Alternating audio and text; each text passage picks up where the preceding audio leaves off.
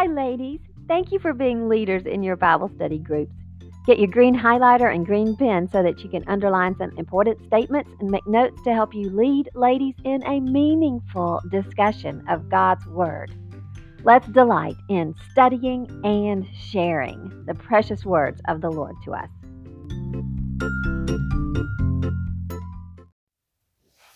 Hello, this is the Leaders Prep for Come Let Us Worship, Psalm 22 and 23.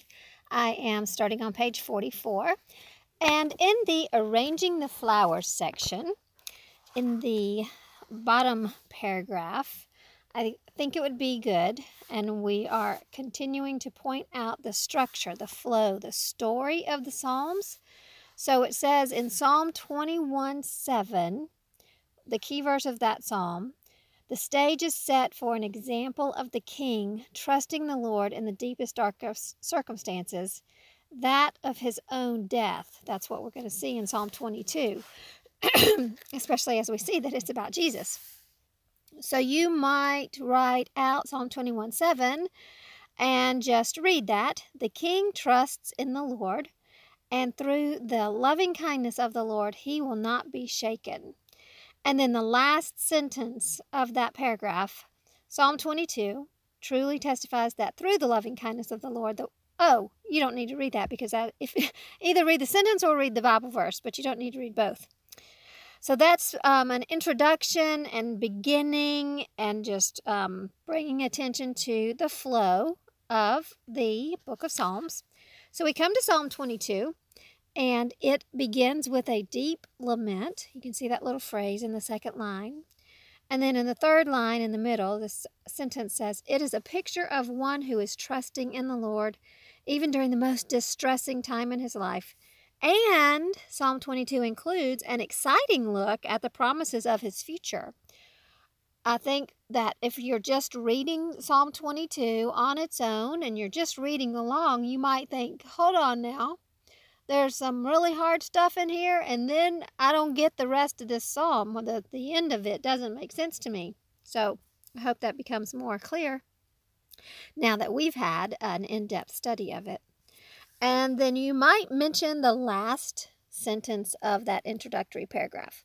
Psalm 22 describes the mysterious agony one can experience even when trusting the Lord. And that's a very important lesson, and that's one of the major applications that we will take away from this psalm and how to look at our own lives. And there are two critical things going on here, that this psalm becomes biblical evidence, proof for two situations. One of them is that this is an example. The psalm is an example to those who would say that Christianity that if you're a Christian, you have no problems. Well, that's not true. And this psalm is also an example to us who are Christians, and we're struggling, and we're saying, why is this happening? And how is God letting this happen to me? And is this okay? So it's evidence, it's explanation might not be quite the right phrase to use, but this psalm shows us that a believer and the one who is God himself, Jesus, even suffered. So a believer can suffer. We just have to remind ourselves of that. That's the deal. On the top of page 45, give ladies an opportunity to share if they want to, responding with their reflections, questions, prayers, or praise. Also encourage you that if they ask questions, you should be prepared to either say, we'll get to that question, we'll talk about that more, we address that in the study, or if it's a question that comes up and we don't have an answer to it, don't get bogged down here trying to answer it. Maybe, hey, that's a good question, or a good observation, and let's follow up on that as additional study. I want ladies to have an opportunity to share, but this is just a place where we need to be really careful of not getting stuck and trying to answer things that we're not prepared to answer. That's what I'm also mentioning to you. God is in control. We are trusting the Holy Spirit to lead us. So I'm going to move along and look at the italicized paragraph at the almost at the end. I'm adding some words here. So we considered if this relates to any specific experience of David's, or if it is solely a prophetic account of Christ's suffering. And that's actually one of the things that came up in my reflection, like, hey, did David have an experience that made him write this? But we saw some observations from Dr. Lawson, and I want to highlight 2 points, not the whole paragraph. But first of all, there are no recorded events in the life of David that correspond to this psalm. And then thirdly, the psalm contains no mention of the psalmist's personal sin, and that is the bigger clue to me that this is a prophecy, just Spirit-inspired David to write this. And I'm going to mention just briefly in my lecture that this psalm is poetry, and the language that's used is choppy, which indicates grief, and some of the language and phrases are a little bit mysterious. So that also leads me to see it as Spirit-inspired prophecy. Now, after we're getting that kind of settled, what do you learn from 1 Peter 1, 10 and 11? The prophets made careful searches and inquiries, seeking to know what person or time the Spirit of Christ was indicating as he predicted the sufferings of Christ and the glories to follow. That's just a fascinating verse to me. I mean, the prophets who are writing this, they were like, who's it going to be? When's it going to happen? What is this about? They made careful searches. So we're going to study this psalm as a prophecy of Christ's sufferings, and last phrase of that italicized paragraph, we're also going to find an appropriate way to express our pain through the example that's given in Psalm 22. So you were to record the phrases that express the agony that Christ was experiencing, according to Psalm 22, 1 through 18. How did he describe God? I have my God, and he wasn't answering. He was holy. He is enthroned on the praises of Israel. He's the deliverer of the Israelite fathers. I have that from verse 4. And he is the one who birthed him. That would be 9 and 10. My God from my mother's womb. That would be the phrase. And that's all I've got. You might have more, which is fine, but that's what I've got. How does he describe himself? He's groaning. He has no rest. He's a worm. He's reproached by man. He's despised by people. He's mocked or taunted, challenged to trust God. That's what verse 7 and 8. We need to understand that verse 8 is a quote of what the people are saying, the quote of the people in 7. So hopefully your translations have that. Mine has a little like, they wag the head, comma, saying, quote, commit yourself to the Lord. If that's not in there, that would be kind of confusing to read if those punctuation marks and phrases aren't in their translations. Okay, so how does he describe himself? Also, he is one who trusts God. I have that as verse 9. And from verse 11, he's asking for help. Verse 12, he's surrounded by enemies. Verse 14, he's poured out like wax. Bones are out of joint. His heart is melted like wax. His strength is dried up. Verse 15, he is dying. It says, you lay me in the dust of death. Verse 16, his hands and feet are pierced. And you can see all his bones, so I wrote emaciated. And there may be some more phrases that people, ladies, have given you in answering this question, and that's fine. And how does he describe those around him? Verse 7 and 8, they're sneering, taunting him. Verse 12, strong bulls of Bashan are surrounding him. Verse 13, surrounded by those who are roaring like lions. And verse 16, surrounded by dogs. And that is not a nice puppy dog. That's like a mongrel, a wild dog. They are the band of evildoers. So he is surrounded by really mean people. And that's putting it lightly. On page 46, based on these observations, do you think that this cry for help came from a brief encounter with suffering or a prolonged one? What do the ladies think? What do you think? And they might just have a one-word answer, but if they just say a long one or a short one or whatever, you might say why. My answer I have written that it's a prolonged suffering. He's wiped out, he's thirsty, he's weak, he's thin, he's dehydrated, there's blood loss. So those were just the thoughts that led me to, or why I said it's prolonged.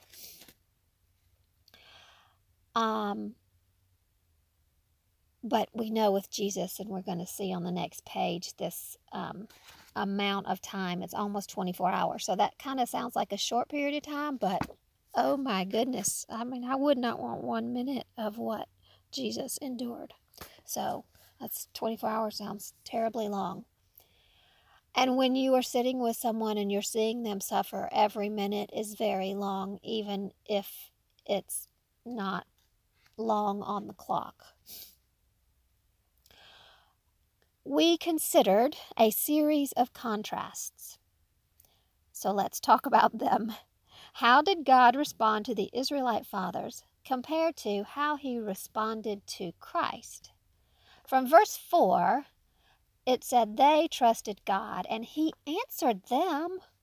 And verse 9 and 10, this we know this is talking about Jesus, so I'm just going to say Jesus. Trusted from birth, but now he's being forsaken. So that's the difference. It's a contrast. And then how did God's response to Christ compare to how his enemies responded to him? From verse 1, God forsook him and he wasn't answering, verse 1 and 2. So in a sense, you could say God was silent. And then from verse 6, the men around him are reproaching him, despising him, sneering at him, wagging the head and saying this and that. And then the other parts where they're really around him like, verse 13, they open wide their mouth at me as a ravening and roaring lion. So the enemies are loud. They're talking to him. So that's a contrast. So kind of silent versus loud. And then how did Christ's present experience compare to the time of his birth? I've kind of already mentioned this, but the present experience was suffering and misery and God forsaken and God not answering. But at his birth, we get the sense, we see that God was present. I mean, God brought him forth. And verse 9 and 10, upon you I was cast from my birth. You've been my God from my mother's womb. You made me trust upon my mother's breasts. So, at present, it seems that God has abandoned and forsaken him, and that's different from the time of his birth. Now, in the next paragraph, tell them that they didn't have to record an answer, but let's just stop and consider this question. How often do you stop and think about the death of Christ and the agony that he endured? Do you just stop and think about it sometimes? Outside of Easter, do you think about the suffering and death of Jesus? I hope there will be a little bit of comment. And then just close that little bit of time with this last sentence from the paragraph. Jesus did not deserve this suffering. And when we say these things, I know they're written on the page, the ladies have read them, we know them, but I think that is a statement of praise to Jesus. And I also think it is a statement of praise that Satan doesn't want to hear. So I'm happy to just state it again for the record, and give Jesus the glory and honor and praise and declaration that he was innocent and he did not deserve this suffering, but he did it for us. In the middle of the bottom questions, it says, please reflect on the agony Christ experienced as described in Psalm 22 and the passages you just read, the Matthew and John passages, and record your thoughts. So we'd love to have some ladies just share their responses, and this was a time to pause and think about the death of Christ. So what did they have to say? And at this point, when I was reading one of the things I have said is that it is incomprehensible, painful, and it's always hard for me to understand how the Roman soldiers were so cruel to him, how the Jews were so blind and vicious, and then to consider Jesus and just be in awe of his strength and perseverance. And we should not say that he had a high pain tolerance, because this was pain. He felt it. He suffered. We can't even imagine what torture this was. And under this torture, he did not crack under that pressure. He didn't give up. He didn't yell out. I don't think I usually use the word torture, but that was a very vivid word to me at this point in time. Next question, at the bottom of page 46. In the midst of his agony, according to Psalm 22:11 and 19 through 21, Christ made several requests of God. What were they? I have from 11, be not far from me. 19, you, O Lord, be not far off. Hasten to my assistance. Deliver my soul from the sword, my only life from the power of the dog. From verse 21, save me from the lion's mouth. And then in the middle of 21, we're going to see a change. So they might say something about from the horns of the wild oxen you answer me. They might just, I'm trying to see what, because my NAS says, from the horns of the wild oxen you answer me. And we're going to talk about that more in a minute. At the top of page 47, what we have are examples of simple, uncomplicated pleas for help. And I wrote them kind of in my own words. Be with me, help me, hurry, save me. And we can pray this way, and you probably already do pray this way. I don't think you need to ask anything about the little prayer section there. So if somebody really wants to share, they'll stop you and go back to it and let you know. But I would continue on and just skip that, is there anything question, and go to the next italicized paragraph and the last phrases where it says, Christ experienced agony. It was an eternity of suffering in a defined period of time. So that kind of goes to whether this was a brief encounter or a prolonged one, and I've already made some comments about that. So now we have a question, and the first question, have you experienced a time of suffering? That could lead people, the ladies, to tell stories that could get a little bit long. And while that would be meaningful, I would like for us to skip that question and focus on, and you might use that word, focus on the second question here. What is your perspective on how long you're willing to wait for God to answer your cries for help? Because that's how we want to consider and apply this psalm and what we're learning and increase our faith, rather than now looking back may be telling of God's faithfulness, and that's very good, and that does help increase our faith. But I'd like to challenge our thinking with that second question. So focus on that. What is your perspective on how long you're willing to wait? And how to, really press them to get some answers for that. And they may not have focused on that part of the question. So, how long? Well, for me, I said as long as God desires, and just keep waiting and crying out to Him and trusting and just keep doing what He tells me to do. And I might squirm, but I need to keep waiting, and I pray right now that God will give me the patience and endurance and perseverance to keep holding fast to Him during that time of waiting. Next question. What expressions from Christ in this psalm do you think may help you endure a time of intense, unexplainable suffering? And we might have that. That's when it is the hardest, when there just seems to be no explanation. What's the purpose? Why has this come on me? Why isn't God doing something? I think that's the unexplainable part. Why isn't God doing something? So the way that I answered this question was saying that it helps me to know it's okay to say why and still trust. So to ask God why is okay. And from verse 3, you are holy, God. That's a statement that would help me to acknowledge God's character. From verse 9 and 10, to acknowledge you have been my God, you are my God. From verse 11, no one can help me but you, God. And even from verse 15, to say, my strength is gone. Like, I don't have it. It's not in me. So those are just what stood out.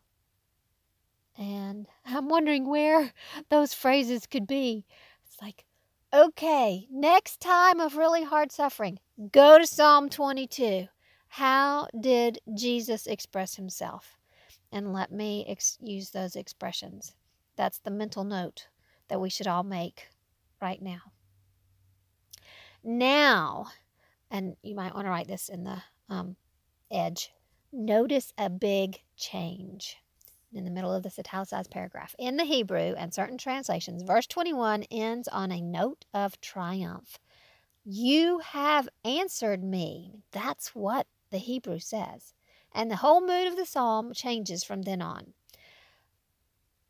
It would be interesting to know if anyone's Bible actually said that. I have mentioned that I'm using the Complete Jewish Bible, and I was delighted to read Psalm 22 and in it and see that it actually has that phrase. You have answered me. So now we're looking at this shift in the psalm and how God answered and what the answer was and what the results of God's answer was. Verses 22 through 24 imply Christ's resurrection. So regarding Christ's resurrection, and this is also, we're helped in Hebrews 2 to see that it does apply to Jesus. To whom will he speak, and what will he speak of? It says he'll speak to his brethren. Who are they? We are they, disciples, believers.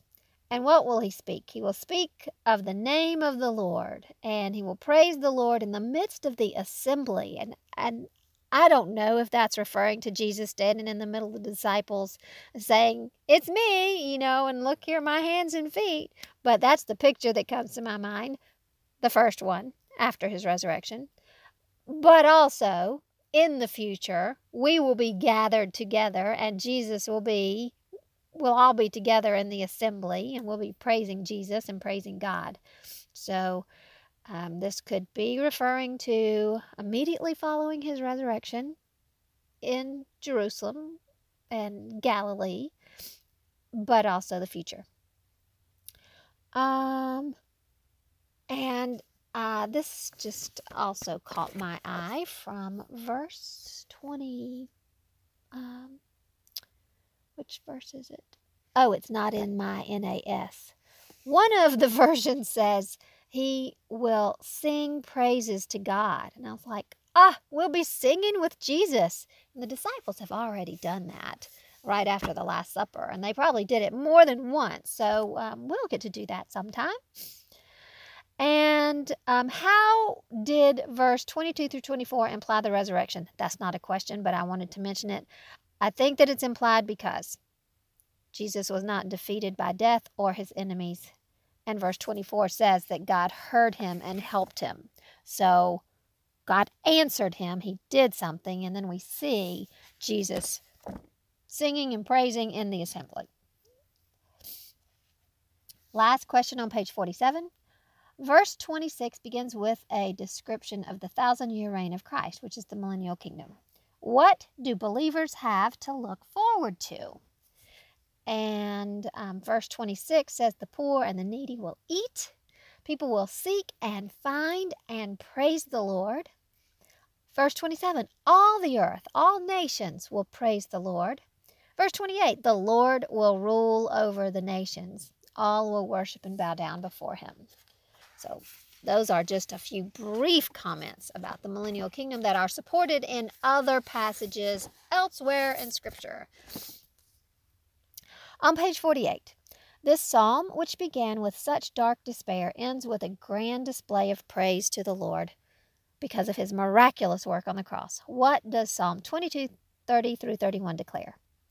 Posterity will serve him. It will be told of the Lord to the coming generation. They will come and will declare his righteousness to a people who will be born, that he has performed it. And then you can read this or even say, did you know that the last words of this psalm are equivalent in meaning to the last words of Jesus on the cross? It is finished. He has performed it. He did it. It's finished. Those all communicate the same thing. The work has been done. So exciting. So that's just praise God, because Jesus did the work that he came to do. And now we'll move to Psalm 23. Do you see this psalm as a gift to you? That's how I described it. I hope so. And if anyone would like to share their responses, their reflections, comments about Psalm 23, give them the opportunity to do so. And then we'll move to the middle of page 49. What is the very first word of this psalm, and is it repeated at any time? It's Yahweh, and yes, it's repeated in the last phrase, verse 6, the house of Yahweh. I'm like, I don't think I missed any other one. So what does this tell you? It's an inclusio. This is the theme of the psalm. That means that so who is being referred to as the shepherd? The psalm is about who Yahweh is and what he does, and it's about dwelling in his presence. That is still just that's one of the things that I've learned about Psalm 23, and it still is just fascinating to me to look at this psalm as Yahweh is my shepherd. And it's fascinating to me to look at this psalm being a prayer of Jesus, which we're going to get to that, and this is a messianic psalm. So Jesus can be praying and living out this psalm, and we want to capture that. But first, we're focusing on God the Father, who declared and proved that he was the shepherd of Israel. That sentence is in the middle of that italicized paragraph. So please go around the circle and ask ladies to share the answers to these cross-references. What do you learn about who the shepherd is and what he does from the following verses? And they don't all have a what he does. Some of them are just who. Genesis 48.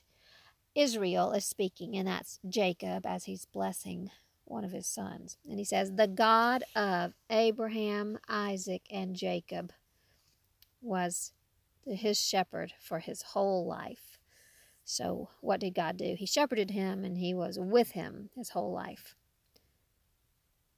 Jacob was a shepherd, and here he is calling God his shepherd.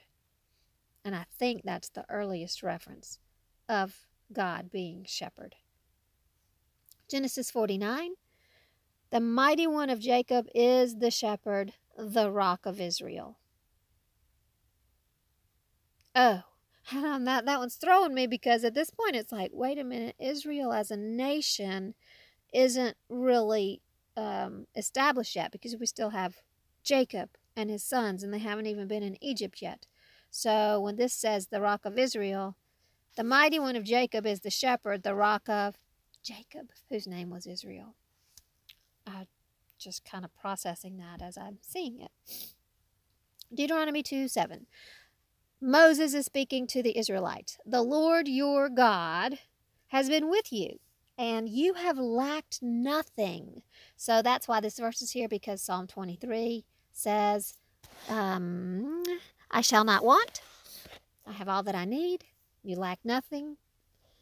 And also, there was the Lord your God journeying with them, leading them through the wilderness like a shepherd does. If Deuteronomy 2:7 wasn't quite clear of how God was a shepherd, Psalm 78 is a description of that exact same period of time, where it says, the Lord led his people like sheep and guided them like a flock in the wilderness, and led them safely, and they were not afraid. Then we have Psalm 80. The shepherd of Israel guided Joseph like a flock, and he sits enthroned on the cherubim. So here again is an emphasis, or just a very clear description, that Yahweh is the shepherd of Israel. Psalm 103, or 100 verse 3. The Lord is God. We are his people, his sheep. So if we're his sheep, then he's our shepherd, and he takes care of us. Isaiah 40:11. The Lord God is mentioned in verse 10. And then in verse 11 it says, he protects his flock like a shepherd. He gathers the lambs in his arms and carries them in the fold of his garment. He gently leads those who are nursing. So sometimes when they're answering this question, the both who and what will be in the answer. And sometimes they're needing to kind of say it. So I wouldn't press too hard on having who is he and what does he do. Sometimes I do want you to make sure that you highlight that, but it'll probably just be obvious, the who and the what. So turning the page, top of 50, you might just mention that it was probably totally shocking to the Jews and the Pharisees and the Sadducees to hear Jesus say that he is the good shepherd. That would have been one more mind-boggling thing for them to hear, a hard-to-believe statement when Jesus says, I'm the shepherd. They were like, no, because you're not God. Those who were rejecting Jesus would have rejected that statement. According to verse 2, what actions does Yahweh carry out as a shepherd? You might add that phrase at the end of your question. So he makes me lie down in green pastures. He leads me beside quiet waters. And I have comments just as I was reflecting, like that's making me rest and be still, and he keeps me safe. He gives me a place of nourishment. He tells me where to go. Then we looked up the word pastures. I think it's the Hebrew word na'ah.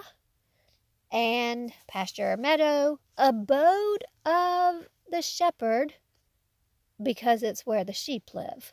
The place the flock is kept. And it could be an open field or an enclosure like a sheep pen. But while shepherds kept their flocks by night out in the fields, they're usually out in the fields. And then the Hebrew word for quiet is, I believe it's menuha.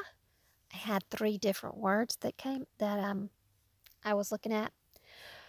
rest and quietness. But here's a definition from the Theological Word Dictionary of the Old Testament, and this was very meaningful to me. So, Menuha is a resting place. This quiet is a quiet resting place. All right. This in Psalm 23 can be, have a couple of nuances. So here's the definition. It can be a temporary place of rest that God sought out for his people, Israel, and there's a more permanent place of rest, which would be the promised land. And this can also refer to the eternal resting place, like heaven, place of rest. So that may not be surprising to you, but I really liked seeing it here because he leads me beside quiet waters, this place of rest. Right now, he gives us a place of rest, and there is a better one waiting for us, the permanent one waiting for us. Question coming up next is, do you find security and peace in the Lord's provision for you? If yes, then does your life show it? Does anyone want to comment on that? And I said, yes, I do most of the time, until I just forget and get wound up, and then my life doesn't show it. But I hope that it does show it more than not. Look at verse 3, Psalm 23:3. What two things does Yahweh do for us, and why? He restores my soul. He guides me in paths of righteousness for his name's sake. So he does both of these things. He restores my soul and guides me in paths of righteousness for his name's sake. This is such a big deal. And it's such a big deal that we're going to look at cross-references that also emphasize this concept. What does Yahweh do for us, and why? And understanding why is as critical as understanding what. 1 Samuel 12:22. The Lord will not abandon his people because of his great name. Psalm 106:8. He saved them because of his name, or for his name's sake. Isaiah 43:25. He sweeps away transgressions for his name's sake. Ezekiel 36. Our salvation is found in all of these verses, but Ezekiel 36 is just so clear. For his holy name's sake, he will gather Israel and bring them back to their land and do a mighty work of salvation in them. But this is new covenant language, which also explains our salvation, that God removes the heart of stone, our cold, dead heart, and gives his spirit to us. He cleanses us and gives us his spirit so that we may know him and obey him. And I just paraphrased everything that was in Ezekiel 36. But that was a critical, major, eye-opening lesson to me when I was studying this passage in Ezekiel, when I was working on the book of Ezekiel. And why does he do what he does? For his holy name's sake. And Israel had profaned it, and he is showing his glory, and he's making a change, and the change that he makes is going to make him look good, and it's based on his reputation and his character. All right, we're just going to go back to Psalm 23 now. The central verse of the psalm is of great importance, verse 4. So Psalm 23:4. Have one lady just answer all four of these situations. What experience do you note? What's the place of crisis? It's the valley of the shadow of death. Another translation, the darkest valley. What's the perspective during the crisis? I will fear no evil. I won't be afraid. What's the reason for that perspective? Because God is with me. And what's the comfort during the crisis? God's rod and staff comfort me. And the comfort also would be because God is with me. So that's kind of looking at each phrase of verse 4. And then I have comments on the shadow of death. in the middle of that paragraph, this word is used to convey a most extreme situation and danger. And then go to the last phrases. If you know that the Lord is your shepherd, you don't need to fear because he is with you. And the Lord declares this repeatedly. Don't be afraid. So let's remind ourselves of this from these truths from Genesis 15:1. What does that say? Please go around the circle. Just keep it moving here, not trying to rush, but just to make it flow. And you can just call on ladies. I'm going to say, we're going to go around the circle, and here we go. Genesis 15:1. The word of the Lord came to Abram in a vision and said, do not fear. I am your shield, your exceedingly great reward. That came at a time where Abram had been exposed to or a part of kind of a battle. So there was a circumstance where Abram could have really been afraid. So God didn't just like say it out of the blue. There was a circumstance where I think Abram was afraid. So God said, don't fear. Deuteronomy 31:6. Be strong and courageous. Don't be afraid or terrified of them. For it is the Lord God who goes with you. He will not leave you or forsake you. Here Moses is talking to the Israelites. They're about to go into the promised land. They're about to go and have to fight the pagans in the land.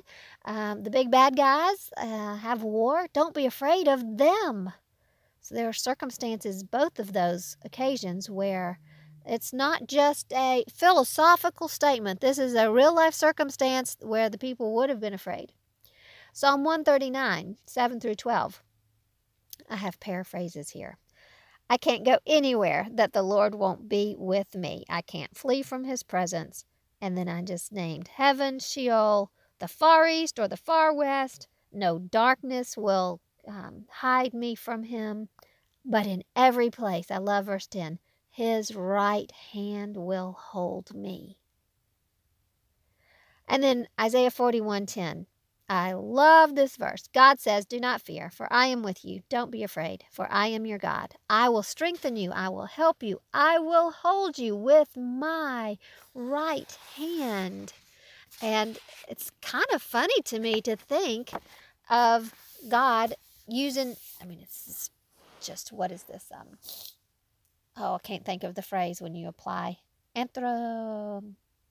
something.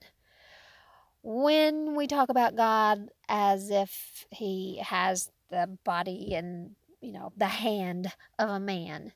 And it just helps us understand his being a little bit, even though he is not, Jesus is a man, right?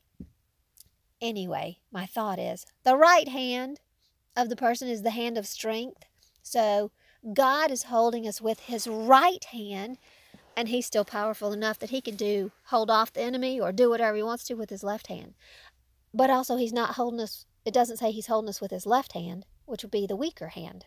So just more random thoughts that came to me when I was looking at those verses. At the top of page 52, please record what you learned from the following comforting verses in the New Testament. If you're running short on time, you could skip these. Otherwise, go around the circle. Matthew 28, Jesus said, all authority has been given to him in heaven and on earth. Therefore, go, make disciples, baptizing and teaching. And remember, I am with you always. So we just have the context there. Anywhere you go, doing what Jesus tells us to do, we're not to be afraid. And he's with us. John 14, 16 through 18, he is sending the counselor, or he did send the counselor, the Holy Spirit, to be with us forever. And the Holy Spirit, when I have received him at salvation, he remains with me and in me. And Jesus said, I am coming to you. So he's showing that the Holy Spirit is his Holy Spirit that came to us. Romans 8, 35 through 39, there's no person or thing or experience that can separate me from the love of God that is in Christ. No separation. Hebrews 13, 5 and 6, Jesus said, I will never leave you or forsake you. The Lord is my helper. I will not be afraid. What can man do to me? So hopefully those reiterate the promises of God that He is with us and we don't need to be afraid. Now back to Psalm 23, verses 5 and 6. It is possible, that the description of the Lord changes from that of what a shepherd does to that of being a host who invites a guest to a banquet. I don't think a lot of people talk about Psalm 23 with a change here.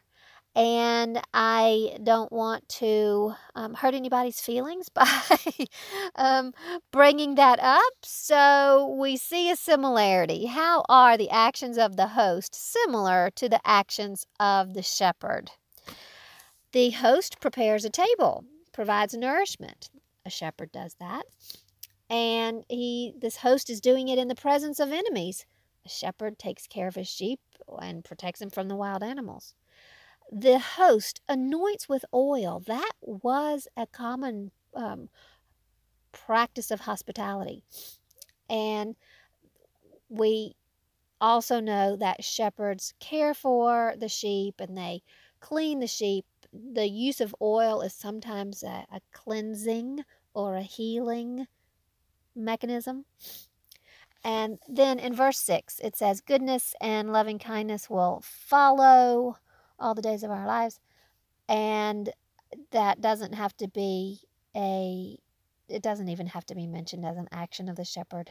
But goodness and loving kindness make me think of the shepherd being tender. So if there's any comment or looking for that to be what the host does. Of course, it is really nice when the host is nice to you, isn't it? So I asked you, I think you should just skip the next little thing of writing out Psalm 23:6 because we're going to come to it again. Let's just go to the words. Goodness, Hebrew word is tov. T-O-V is how I see it, but the V is sometimes pronounced as a B, so they might have the word tob, T-O-B. So either way, tov or tob. It's just a letter and a pronunciation and thing. So it means good, beneficial, pleasant, favorable, happy, right. And then mercy is hesed. Steadfast love, covenant love, kindness, loving kindness.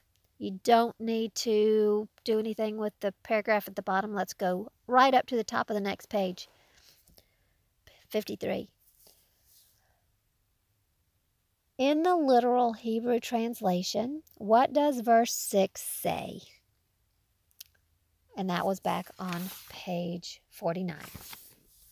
Surely goodness and loving kindness will pursue me all the days of my life, and I will return to the house of Yahweh for days without end.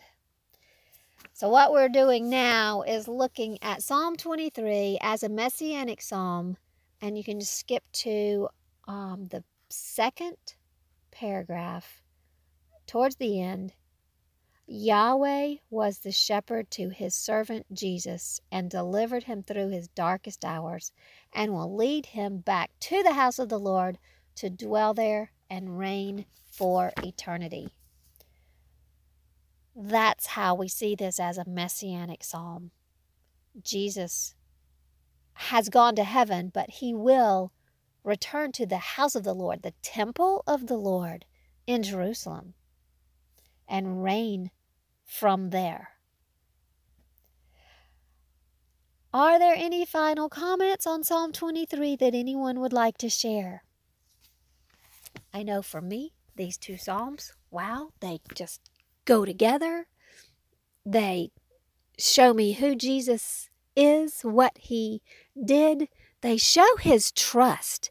And that's the biggest takeaway concept that we need to acknowledge with these psalms, that Jesus trusted the Lord and praised him. Jesus was faithful to the Lord through it all. Well, that is all. I thank you again for your study and for leading ladies through the discussion of these Psalms 22 and 23.